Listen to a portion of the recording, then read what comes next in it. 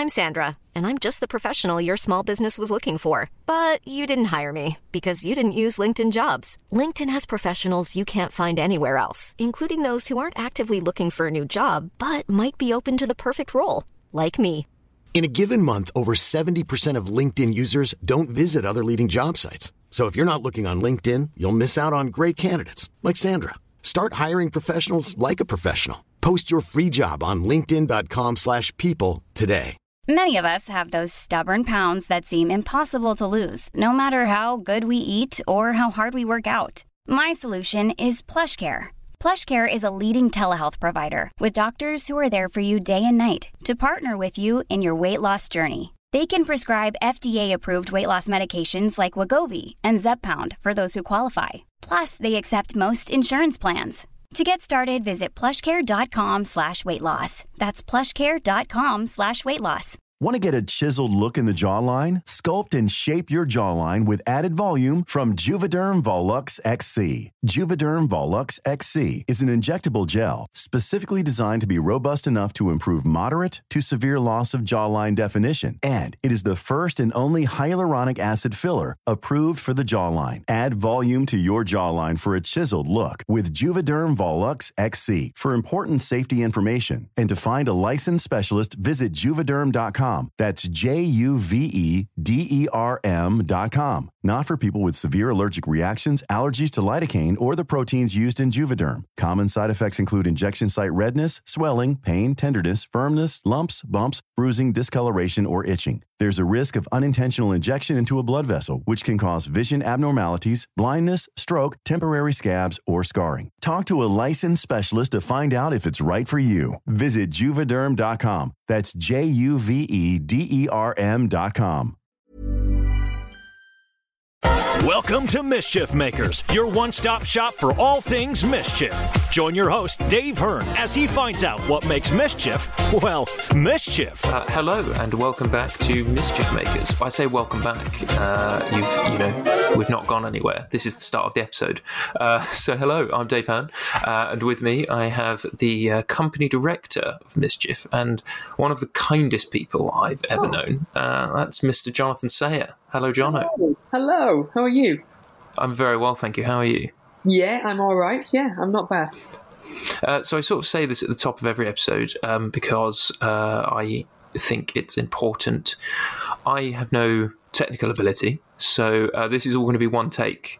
So nothing's going to get cut out. Anything you say is on record. Then that's in there now. Yeah, it's all in there. You can't take that out. No, can't take anything out. Oh no, I've gone in early with a curse word. No, that's fine. Fuck, there's one. Apologies to anyone, who's played this to their kids. Yeah, sorry everyone. As you know, because we've had a quick chat about this, this is designed to kind of help people get to know Mischief and also to kind of talk about your approach to acting and writing and comedy and all those sorts of things. Mm-hmm. And so the first section we've got is the getting to know you section. And as we were talking before, I don't have any jingles prepared, so I'm asking everyone to do a little jingle. So could you improvise for me a kind of getting to know you jingle? Okay. Bum bum bubbity bum bum bum bum bubbity bum. Bum bum bubbity bum bum, getting to know you. Ow! That was very good. Very, very good. Thank you. Because we've had the only two people I've interviewed before this are Henry Shields and Henry Lewis, so by far the most musical. How is it? Well, Shields can play the piano. Yeah, he did play the piano in his, but because he had his headphones on, he couldn't hear the piano, so he couldn't pitch it. The jingle, I thought what he played. Not to critique, but I thought it wasn't very jingle-like. It was quite slow and it was very melodic. But it didn't. Yeah. It wasn't an earworm, and a jingle needs to be an earworm. Yeah, that's very true. Do you believe that yours was an earworm? I don't think you'll ever forget bum bum bubbly bum bum bum bum bubbly bum. Can't forget that. That is very true. It's good. I like it. Well, that actually leads us into our first question, actually, your musical ability. So you were, some people might not know this, but you were a child star. Could you tell us a bit about that? I did musicals when I was a kid. So I toured with Oliver and Les Mis and Whistle Down the Wind and Dr. Dolittle. So from the age of around 11 to 12, I worked professionally, touring the country doing shows. So you'd do kind of 2 weeks at home in school, and then you'd go away for 2 weeks and do the show and kind of be schooled. Where you'd take kind of homework with you. And yeah, so that's how I grew up. I kind of stopped doing it when I was about probably 14, 15, because I looked like, now I look quite young and I'm small, but back then I looked like a baby when I was kind of 12, 13. So I think in theory you got someone who could play little kids, but who had an added maturity. Yeah, that's pretty handy skill set to have there. And did you learn anything from your work as a child star? I think it gave me on the whole, I think it's a really great thing. I think it makes you grow up quite quick, because I spent like a lot of my childhood, or my kind of, my teen years and my preteen years in fully adult company. So I think it gives you a lot of independence, I think, and it makes you quite resilient, I think. It makes you quite disciplined, because you're in an environment where the expectations are that you will behave like a small adult rather than like a child, which is what you are. So I think that's really good, and it makes you quite good with your own company. I think I really like reading and things like that, and I think that's because you'd be on your own quite a lot in kind of digs and kind of B&Bs and stuff like that. So no, I thought it was a wonderful experience. And this is slightly cheeky because this is insider knowledge, but you had quite a bad accident, didn't you? Or was it on Les Mis? Yeah, I got my hair caught in the river. Gavroche died. I kind of flopped forward onto the bodies, and I misjudged the flop, so I flew forward with an extra little bit of and yeah, my hair got caught in the revolve, and kind of a big chunk of it got pulled out. And I never really mentioned it when it happened, because I didn't want to kick up a fuss. But yeah, it was very, very painful from what I remember. And the end of it was obviously I was dead. So I just as my hair got yanked out of my head, as the song Turning began to play. The irony of that, plus your sort of first ever goes wrong experience, I guess. Yeah, probably. Yeah, probably up there. Although there's probably other stuff before that. I remember picking up, like there was a part in the show I had to pick up like a cat that had passed away. And the cat was essentially a Beanie Baby kind of thing. And as I picked up the cat, all the beans fell out of it. That was... I remember that being very funny. That could go in one of the shows. So that was very amusing. And the reaction time to it, I remember being quite slow. So I just kind of let it slowly void itself of all these little white things until it was just a floppy sock. I remember that happening. I can't even remember what show that was, but I remember that happening. That's really bleak. Yeah. Yeah. And so when you were doing your tours and stuff, because you're not native to London, are you? Were you doing them mostly in the north? No, you tour all over the shops. You don't go into London because it's well I didn't, because I wasn't in a West End London. I was you were in a tour, but you'd go down to like Southampton and Portsmouth and all that kind of stuff. You'd play right up at the top. I remember performing in Aberdeen and in Glasgow and but yeah, also like Les Mis I predominantly did in the north. I did that in Sheffield and Manchester, but like some of the other shows, Whistle Down the Wind and stuff like that, was literally just all over the country. Wow, that's so crazy. And so tell us a bit about where you're from originally. I don't sound like it anymore, just because I suppose from a young age I have just travelled about quite a lot. And also, I spend all my time with Henry and Henry, who are, posher than me, or more RP in speech. Yeah. I'm from a little place called Ashton-under-Lyne, which is just outside of Manchester. So it's in the borough of Greater Manchester. That's where I'm from. So I'm a proud Mancunian. Yes, you are, and you have showed your pride by tell us a bit about the football club. Right. So I come from a very sporty family. So me being involved in the arts is a bit of an anomaly, really. My dad was a semi-professional footballer for a team called Curzon Ashton, and my granddad was a really quite successful part-time footballer for a team called Ashton United, and has the record for most appearances for that club. And they currently play in, I suppose it would be Division 7 of the Football League. And last year, they ended up in a spot of bother, in that they just needed more people to be involved, and they sent out a bit of a Twitter SOS. And I got in touch and said, I have this family link to the club, and I used to go and watch when I was a kid and all that. And sadly, I'm not very good at football, but I would love to be involved behind the scenes if that was permissible. And I ended up joining the board, and through various kind of through a few different things that happened, I've now become the co-chairman of the club with my dad, which has been very fun. But I have this kind of this kind of second job now of running this semi-professional football club. That's really cool. And how do you find running Mischief and a football club? I think the football club is weirdly more stressful. Just because Mischief, by this point, we've got lots of infrastructure and loads of people involved. Whereas, with the football club, everything is just done by totally amazing volunteers and people with just absolute passion for the club. But it's very different, the world of non-league football, because it's we have a crowd of around kind of 220 on average. And that's kind of that's the main thing that kind of funds the place, the gate receipts and the money that you get from kind of selling burgers on the day and selling pints of lager and kind of cans of Coke and things.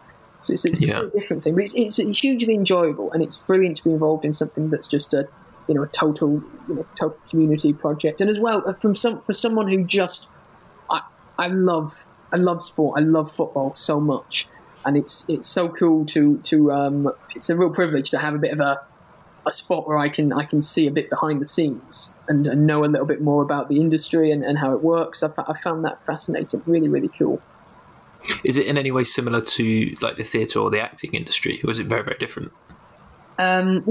It's the same. I tell you what, it's the same in that footballers, I think, are really similar to actors in that there's so many. There's a lot of people who want to be actors. There's a lot of people who want to be professional footballers, and it's a vocation. It's a thing that you absolutely you need to do it, and it absolutely just drives you wild when you can't do it or be part of it. So I think that there's a kind of there's a similarity there for sure. Yeah, that's really cool. And so you're kind of running a football club and company director of Mischief, as well as a writer and an actor. And do you find any of those, particularly your various roles within Mischief, do you find they conflict artistically at all and prevent you from doing certain things, or kind of inhibit you in any way? I don't think so. I think they all fit fairly well. I try and be a really balanced person, so I try and I hope one of my strong suits as a person is I'm quite good at being balanced and kind of looking at different sides to different arguments and kind of being able to put myself in other people's shoes quite quickly. So I think that helps in a sense. But no, I mean, as we've kind of grown as a company, I suppose sometimes just the actual day-to-day running takes up more time than it used to. So you have to be really disciplined to make sure that there's enough time to do what is, what for me is the thing that I'm really good at, which is, writing stuff and hopefully performing and stuff as well. So that, you've got to really make sure you safeguard your time and you prioritize, because otherwise you can find yourself just falling into a kind of just doing lots and lots of admin and just kind of just not doing what is probably the thing that you're the thing that I do that probably serves the company and everyone best, if that makes sense. Yeah, and doesn't serve yourself, because the reason you got into doing it is because you enjoy it. You didn't get into it acting to send loads of emails. Exactly. It's really interesting at the moment, because obviously there's this hiatus, and you really it's just so interesting to see maybe like what was an essential email, and what maybe you're like, oh, actually this is just kind of stuff that is probably less important, and that's why at the moment that stuff isn't happening. It sort of recalibrated everyone's perspective. It really does, and you get a bit of distance, and you'll know as well as me. There's the last 4 years have been amazing and such a wild ride, but there really hasn't been any time to get off and kind of assess what's happened, or just think about things in a think about things with more of a wide lens, because you're so in everything, and every moment is so exciting and full, but it's very, very pressurized, to turn around the amount of work that we've turned around and make sure that everything's as good as it can be, and also make sure that you're rehearsing and you know everything and you're just fully engaged. I think one of the things that I love about Mischief is I think all of us don't do stuff by halves. You either fully commit and you're in, or you don't. And I think to fully commit for the length of time that we have is amazing. But it's you get at the moment. I suppose one of the very few positives about what's happening at the moment is I think everyone around the country is hopefully able to get a bit of perspective. Speak to your family a little bit more. I think Henry Shields said this, but just I've spoke to my parents so much, and my grandparents and other family members, and there's time to just check in with people. I got married at the end of last year, and me and my wife, I don't think we've ever spent as much time together as we have recently. And, so I suppose it's good to try and find where the positives are. Yeah, and how are you finding that, spending a lot of time together? Yeah, we love each other very much, so it's very nice. We've actually started writing a play together, so that's been really fun. Great. And then also we've just done, all the stuff in the flat that we've always said, oh, well, if there was time, we'd do that, putting up shelves and things that we're both rubbish at, particularly me, and stuff that we've always just said, oh, if only there was the time. All of a sudden we're like, well, there is the time, so, let's put up those shelves and things. So we've probably, like everyone, again, I imagine in the country, got a really organised, tidy flat. Yeah, I think this is the time for that kind of behaviour. Mine and Charlie's garden is immaculate. How are you finding it? Am I allowed to ask you questions? Yeah, you're allowed to ask questions, yeah. How are you finding it, Dave? That's a very good question, John. I'm actually okay. I was saying to Charlie the other day that I think because I spent quite a lot of time as a kid, like indoors, I actually don't mind being indoors for a long time. Yeah, I find it quite easy. And so, yeah, like going to the shops or just like going for a walk in the park or whatever. I know some people, like Charlie, has to do that every day. But I'm actually quite happy just to go and sit in the garden for a bit, or I've got a lot of stuff keeping me busy in the house, and that doesn't bother me too much. But I know for certain people, being stuck indoors all day is really difficult.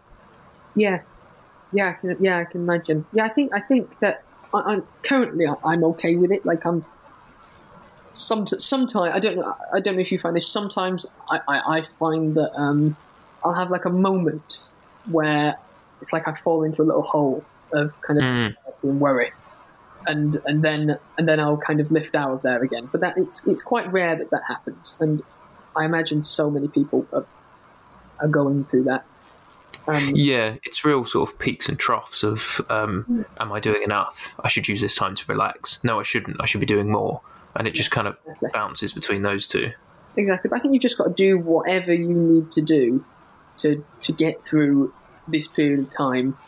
And also try and be a good person. A lot of people have said this on TV, but I imagine that this is a point in our lives that we'll really remember. So I want to make sure that I come out of this period of time being like, well, I conducted myself in a way that I'm comfortable with, and I think that I did what I did my bit. Equally, it's so hard to. I think the cruel the kind of cruelty of current situation is, I think that when the chips are down, people want to help each other and reach out. I think that's human nature. And the thing that we are prohibited from doing is physically reaching out. So it makes it more abstract exactly how you can be a good person in this situation.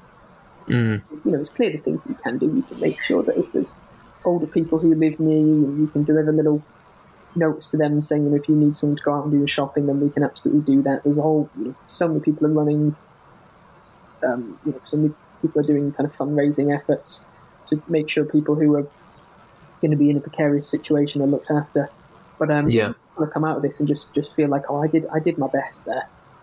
But equally, you've just got to get through it and not put too much pressure on yourself. If you're listening, I think it's natural to feel anxious over this time, and just try and relax, have fun, and enjoy. The world is so fast and furious, so just try and enjoy this little bit of slowdown, or at least take positives from it. I know it's hard because a lot of people are, unwell and worse, but just try and keep a positive mental attitude, I think.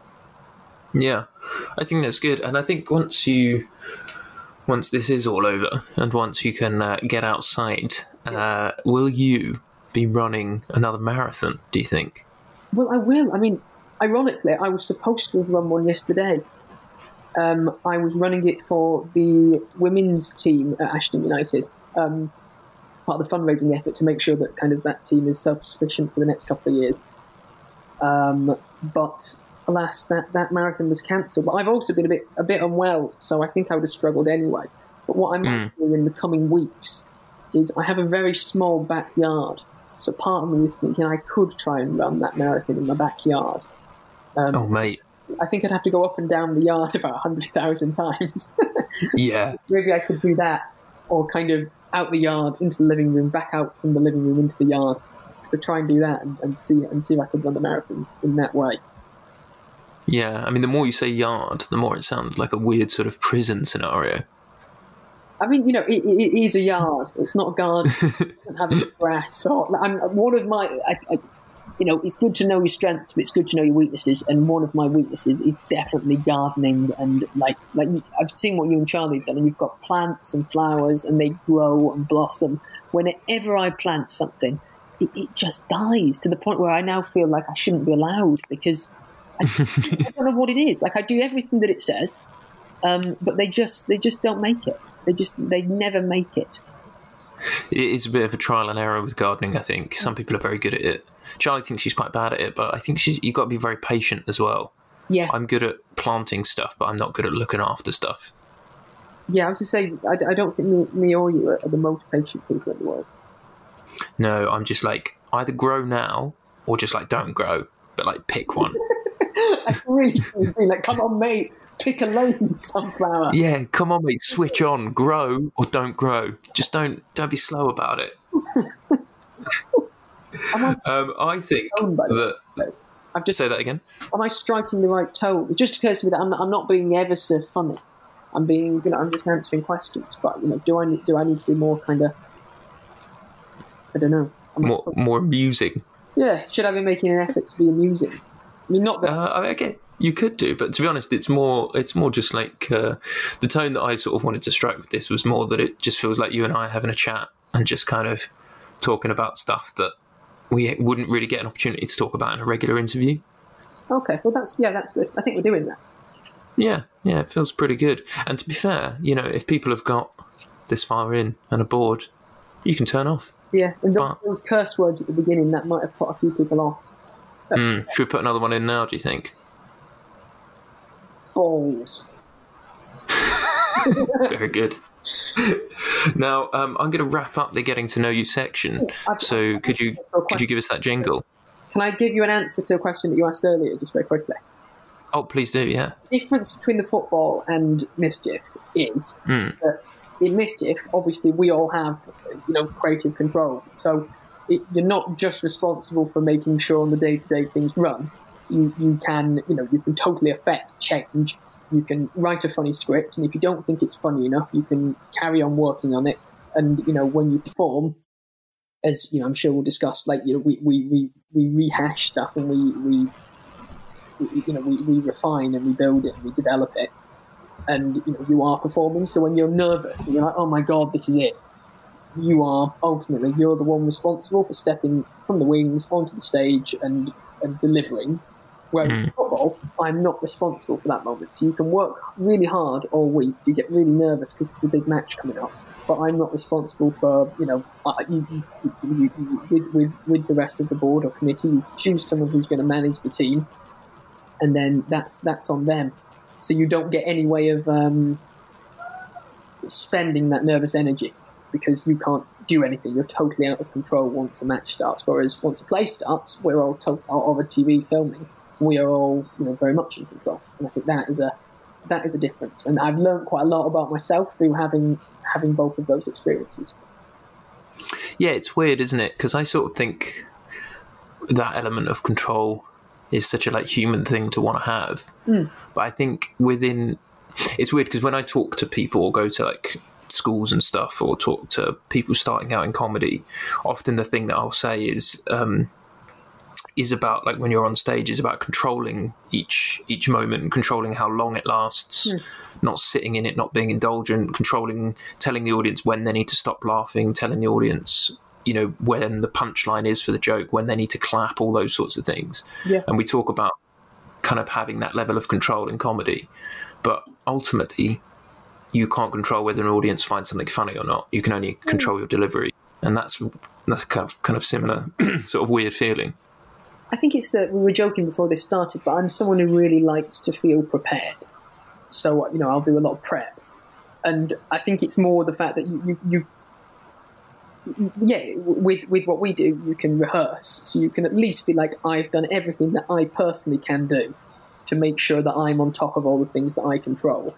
But then I think more than just control, it's just the fact that you've got all this nervous energy and you have an activity to spend it on. If you're performing in the play, you don't feel as nervous once it starts because you've got other things to do, and you know, you get adrenaline and you can use all that adrenaline. Whereas if you are watching a new cast for the first time, or if you are watching a football team play in a qualifying round for the FA Cup, where you know that's really important for the future of the club, and you know that actually that'll look after a hell of a lot of people if we can just score.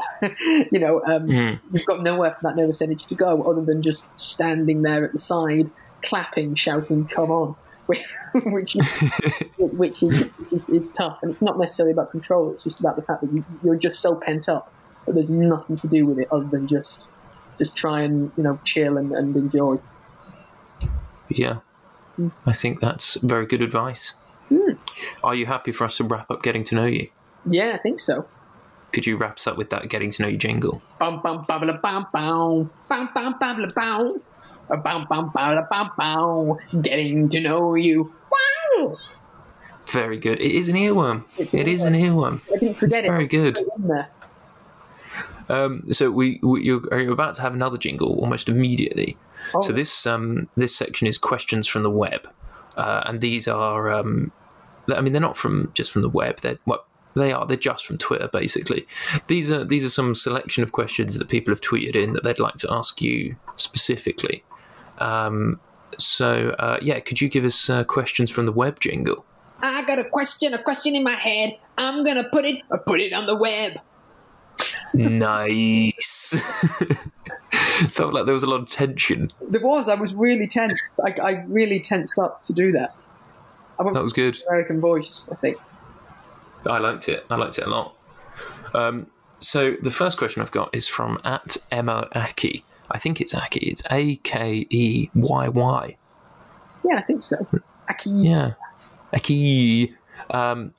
She has asked, and we can do this separately to this recording if you like. Please, can you record "Wake Up" instead of "Get Out" so I can set it as my alarm in the morning? I would love to do that. A few people asked for that. In the same way that people asked me to do one that said "Stay in." So yeah, here we go. Wake up! Wake up!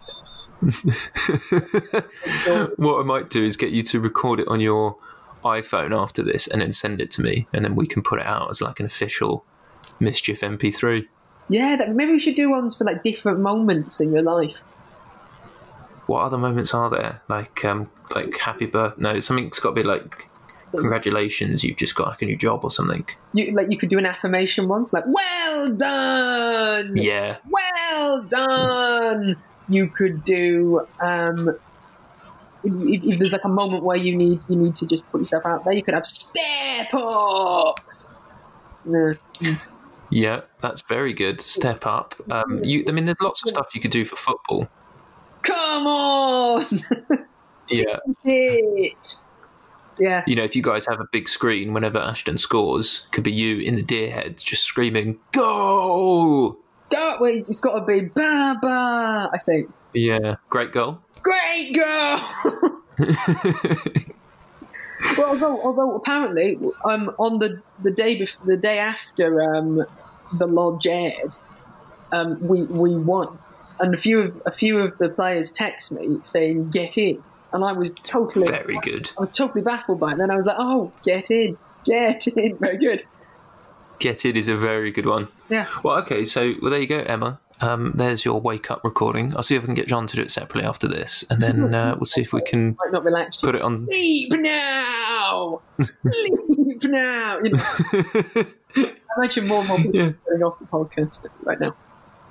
Please, please do send in all your requests for John to shout various things from his Deerhead character. I've got a lot of time. That could be what I do in the morning. Yeah.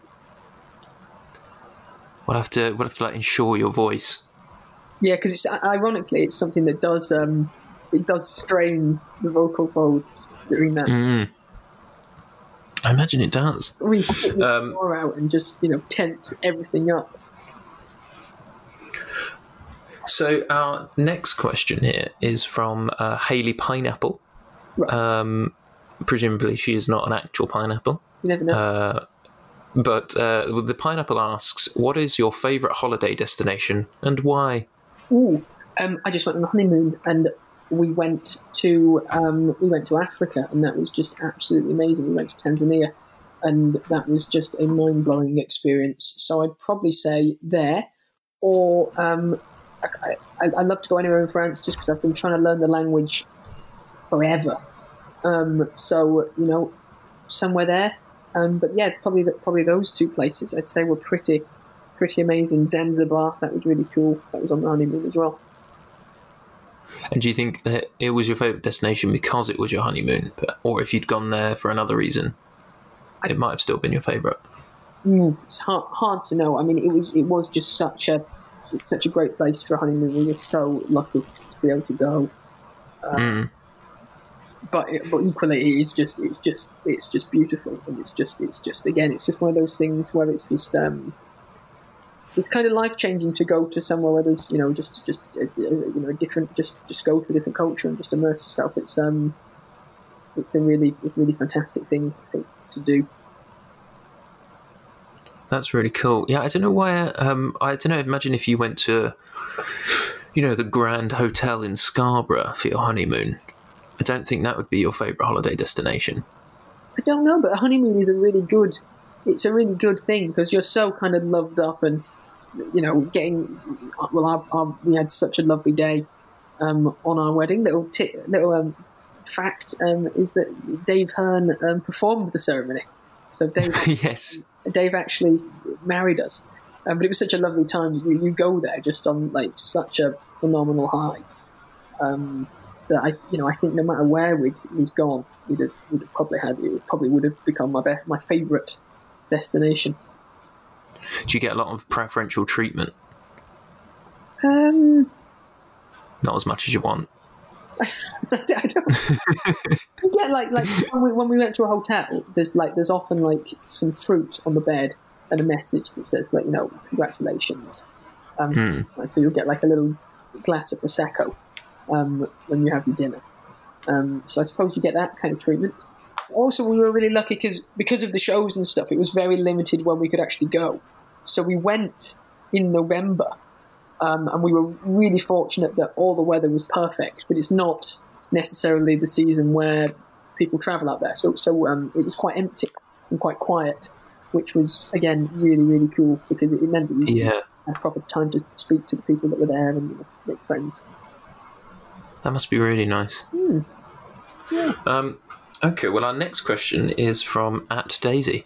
What is your most memorable moment from Lambda? From Lambda.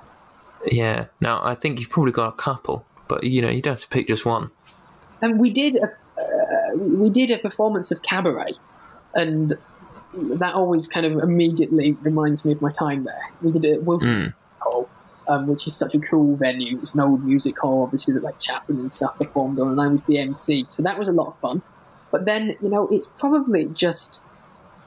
It's more just that, the silly, daft exercises you do, doing object exercises, just watching people, watching one of your friends just, peel a banana and eat it and then pretend to write a diary entry. That always sticks in my head. Doing clown classes, obviously that's had a huge impact on the work that we do. And just having to stand up in front of 25 people, which was, your class, and just be funny. I think that's such. Yeah. I thought that was really useful because it puts such a crazy pressure on you. In fact, have I got time to give you a bit of a eureka moment that I had with comedy? Absolutely. I remember we had to stand up as our clown. We had to walk from behind this little flat that was put up in the room. Walk from behind it, look at everyone, and just do something that made everyone laugh. I think you had to fall over and make everyone laugh. And, how you did it, how you engineered it, that was totally up to you. But really, you had 3 seconds to make everyone laugh. And I remember sitting down, and as I said, I like to prepare. So I was going through in my head, what could I do? And my mind was racing. I was like, I know what I'll do. I've got quite loose trousers on. I'll undo the buckle now, just very subtly. And then my trousers will fall down as I walk, and then I'll trip up, and that'll be really, really funny. So I surreptitiously unbuckled my trousers. I got up, walked out from behind the little flat. My trousers fell down, I fell over, and nothing. There was no laughter whatsoever. And I stood up, and I had really tight little pants on underneath my trousers. And my trousers were down by my ankles. And all these colleagues and kind of friends who I was just getting to know were all just looking at me with very stern faces. And I was just totally vulnerable and exposed. And, I must have gone a ridiculous shade of red, and I must have looked quite alarmed. And the more wound up I got, and the more vulnerable I became, all of a sudden those stern faces started turning into, guffaws and laughs. And I think it was at that moment that I realised, particularly my style, it's not really about getting people to laugh with me. It's people laughing at you. And, very often the thing that's funny is just pain and a truthful vulnerability. And I think that moment actually has had quite a big effect on so much of how I perform comedy and also things I write and stuff like that. Yeah. Well, that's really good. I think that's the kind of thing that, a lot of people kind of want to know those sort of eureka moments because they happen so rarely, but they only happen if you kind of are brave enough to fail, I guess, or stupid enough to think that you won't fail. Yeah. And I think that's the joy of it. You've got to fail and fail and fail and fail. You'll fail many more times than you succeed. Yeah. And then hopefully someone will come and see that success and be like, oh, that was very successful. Well done. Few people remember failures. Few people remember failures. They remember successes. And they, no one remember. If you go and see a sketch show and you see, you remember the brilliant sketches, don't you? You don't remember the one that didn't make you laugh. You remember the 3 really great sketches that make you laugh. Yeah, that is very true. Look at all the Monty Python sketches. I mean, you remember the parrot sketch. You remember the sketches that really, really made you laugh. You don't remember the slightly more mixed ones from earlier days. The sort of stranger ones. Yeah, you just don't, because that's just how the human mind works. And you've got to just be expressive and be prepared to fail to find the parrot sketch, to find the thing that's really, really funny. Well, that actually leads on, speaking of Monty Python, to Satellite Girl's question, which is, who are your comedy influences growing up? Ooh, so growing up, it was like Morecambe and Wise. I watched so much Morecambe Wise. I used to go to my grandparents a lot, and they just had all of it on VHS. So huge amounts of Morecambe Wise. And then also like lots of silent comedy. I'm really into Charlie Chaplin, Buster Keaton, all that stuff, which, it's just so simple but so beautifully crafted. And then I also watched a lot of Norman Wisdom, so it's really old school stuff. But then, in more modern terms, the Evans, Peter Kay, also Monty Python. I really liked Smack the Pony when that was on. Lots. I try and have quite an eclectic. Particularly now, I try and have lots of things that I like. That's really, really eclectic. I think that's quite good for your development as well as a creator. To just watch lots of stuff and try and find different ways that you enjoy them. And she also asks what current comedy are you loving apart from Mischief? What current comedy am I loving? The last year has been a bit of a. We've been so busy with the new shows and with getting married and with the TV show. Oh God, come back to me, because there's loads of stuff that I watch, but my mind's just totally gone blank. You've put me on the spot. That's all right. We can jump to Polly's mum 47. I don't know if Polly's asking this question or is her mum. Mm-hmm. But she has asked, how do you find the transition to television, and were there any unexpected problems from going from one medium to another? I think that I really enjoyed the process of going from stage to doing some television. I thought it was really, really fun. I think that in regards to how you create, you have to find a way to condense the whole process. So, you write a play and maybe you perform it. Oh, they're here for you. You heard that. I heard a silence. That's a shame. We're running out of time, unfortunately. They're going to burst through the door in a minute. Oh, okay. Well, I'll be quick. You have to speed up the whole process. So you write a play, and you might do an out-of-town tryout, and then you put it on in London. You have previews, and all that time you're redrafting and rewhittling, and you've got an audience every night, so you can hear what's laugh. What gets a laugh and what doesn't. And it's not just the writing; it's the performances. Exactly where you leave a beat, and exactly how you say the line, and exactly where your character is in that stage of the journey. And in TV, you just don't have that. We had around 10 days to rehearse and get the whole episode on its feet and ready. And that just means you have less time. And some of the stuff you can't actually do until you're actually there with the audience filming it. So you have to get you have to just get a lot sharper. And I'd say probably there's less space for indulging and saying, well, let's just give that a chance. Let's see what happens. I think you have to be a little bit more decisive and be like, you know what? Yeah. That's going to take half an hour to film on the night, and we're not going to be able to run it in front of an audience before then. And it also sounds like it could be expensive. So let's just not take the risk there, because we could put ourselves in hot water. So you've got to strike the balance in that sense. I think the other thing that we found the journey was telling the story of who the audience is with the TV show. Is the audience just the audience at home, or is it an audience that's in that room as well? Because I think that audience is the thing that creates the pressure for the comedy characters.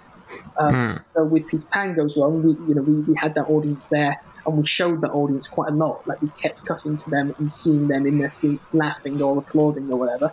On Christmas Carol, we did the exact opposite. So we still had an audience there, but then we chose never to show them, which I think probably didn't work as well, because it makes it a bit more abstract and a bit more alien, of just well, what is that laughter, and are these characters under pressure? If there's no audience, they could have just stopped, couldn't they?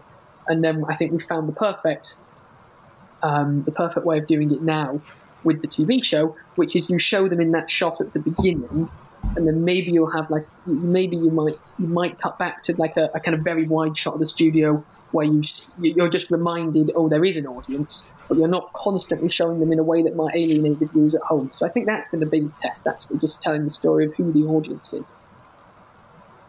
Yeah, that is always something that we you kind of learn by doing, unfortunately. I think that's the kind of main thing with that audience. But I think that's, I would agree with all of that, actually. Well, I think that can bring us to the end of questions from the web. I was trying to question. So can you give us the question from the web jingle? Okay, then. Oh, it's not an earworm. I've got a question in my head. I'm going to put it on the web. That wasn't it, was it? Nice. No, that was pretty close. That was pretty good. Okay.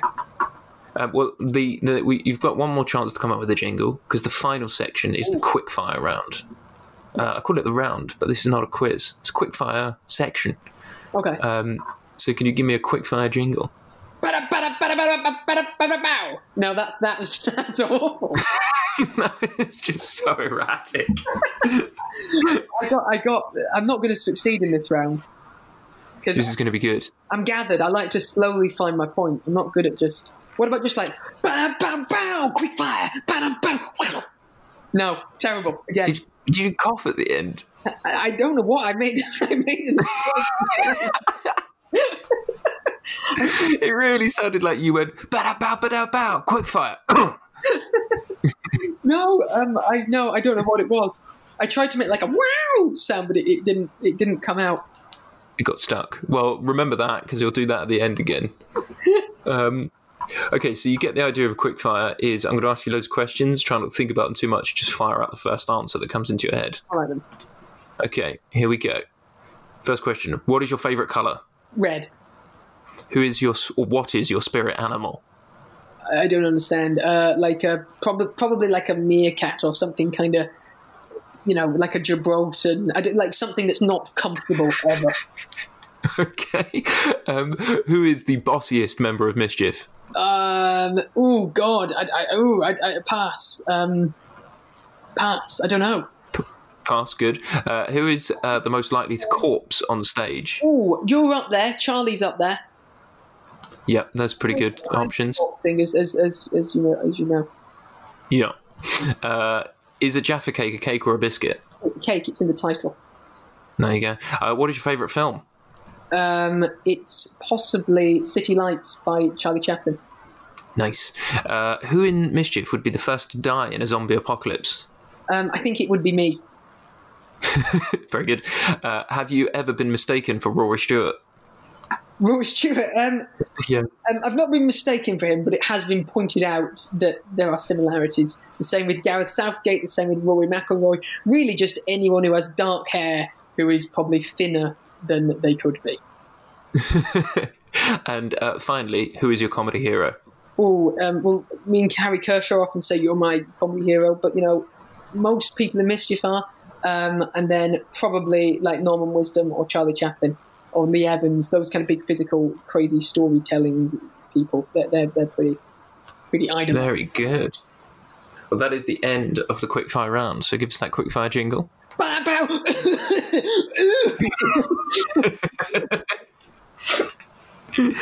Very good. So we're going to wrap up now. But just before we go, do you have any... I know you like to watch a lot of documentaries. Do you have any TV recommendations or documentary recommendations for people to watch? We're watching Unorthodox at the moment, which isn't a documentary, but that's a really good... drama that's on Netflix. We've started watching the second series of Sunderland Till I Die, which is a really good fly-on-the-wall documentary about the running of Sunderland Football Club, which even if you don't like football, I think is really compelling viewing. Tiger King, everyone's watching that at the moment, and I would recommend that. And then book. Can I give a book recommendation? Absolutely.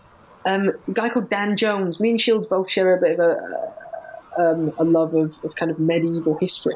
He wrote a book called The Plantagenets, and that's a really good history book if you just want to get into Plantagenet history. And I'm also currently reading, I think you pronounce it Quichotte. I think that's how he's asking us to pronounce it. But I would say Quixote or Quixote. But it's Salman Rushdie, and it's a kind of adaptation of Don Quixote, and that's quite good. I'm reading that. And Unfollow by Megan Phelps Roper, who's one of the people who were in the Westboro Baptist Church. The Louis Theroux documentary Visit. Yes. She wrote this book about leaving the church, and it's a really good book, essentially about being kind and looking at different sides of, just trying to look at where people are coming from, and just trying to approach everyone with a degree of understanding, which I think is, to have come through that particular church, which is not built on understanding, and to have come out with that view, that's a really great book. And anything Louis Theroux, I've literally gone back and I've watched every Louis Theroux documentary from the very start. They're so good, aren't they? Yeah, and he's got a book out at the moment called Getting, I've Got to Get Through This. Yes. He does it's available in audiobook, and that's really good to read. And also everything by Jon Ronson. I've just read everything by Jon Ronson over the last 6 months, and he's a bit of an idol at the moment. I think he's an excellent writer, and just the way he writes is so detailed and interesting, and yeah. Well, great. Thank you very much. Ladies and gentlemen, thank you very much for listening. I've been Dave Hearn, and this has been Jonathan Sayer. Do keep your eyes open for the next episode. Follow us on Twitter and various other social platforms. And thanks for listening, and keep making mischief. Thank you. Hey, it's Paige DeSorbo from Giggly Squad. High quality fashion without the price tag. Say hello to Quince. I'm snagging high-end essentials like cozy cashmere sweaters, sleek leather jackets, fine jewelry, and so much more. With Quince being 50 to 80% less than similar brands. And they partner with factories that prioritize safe, ethical, and responsible manufacturing. I love that. Luxury quality within reach. Go to quince.com/style to get free shipping and 365-day returns on your next order. Quince.com/style. How would you like to look 5 years younger? In a clinical study, people that had volume added with Juvederm Voluma XC in the cheeks perceived themselves as looking 5 years younger at 6 months after treatment. Look younger, feel like you. Add volume for lift and contour in the cheeks with Juvederm Voluma XC. Reverse signs of aging by adding volume to smooth laugh lines with Juvederm Volure XC. For important safety information and to find a licensed specialist, visit Juvederm.com. That's JUVEDERM.com. Not for people with severe allergic reactions, allergies to lidocaine, or the proteins used in Juvederm. Common side effects include injection site redness, swelling, pain, tenderness, firmness, lumps, bumps, bruising, discoloration, or itching. There's a risk of unintentional injection into a blood vessel, which can cause vision abnormalities, blindness, stroke, temporary scabs, or scarring. Talk to a licensed specialist to find out if it's right for you.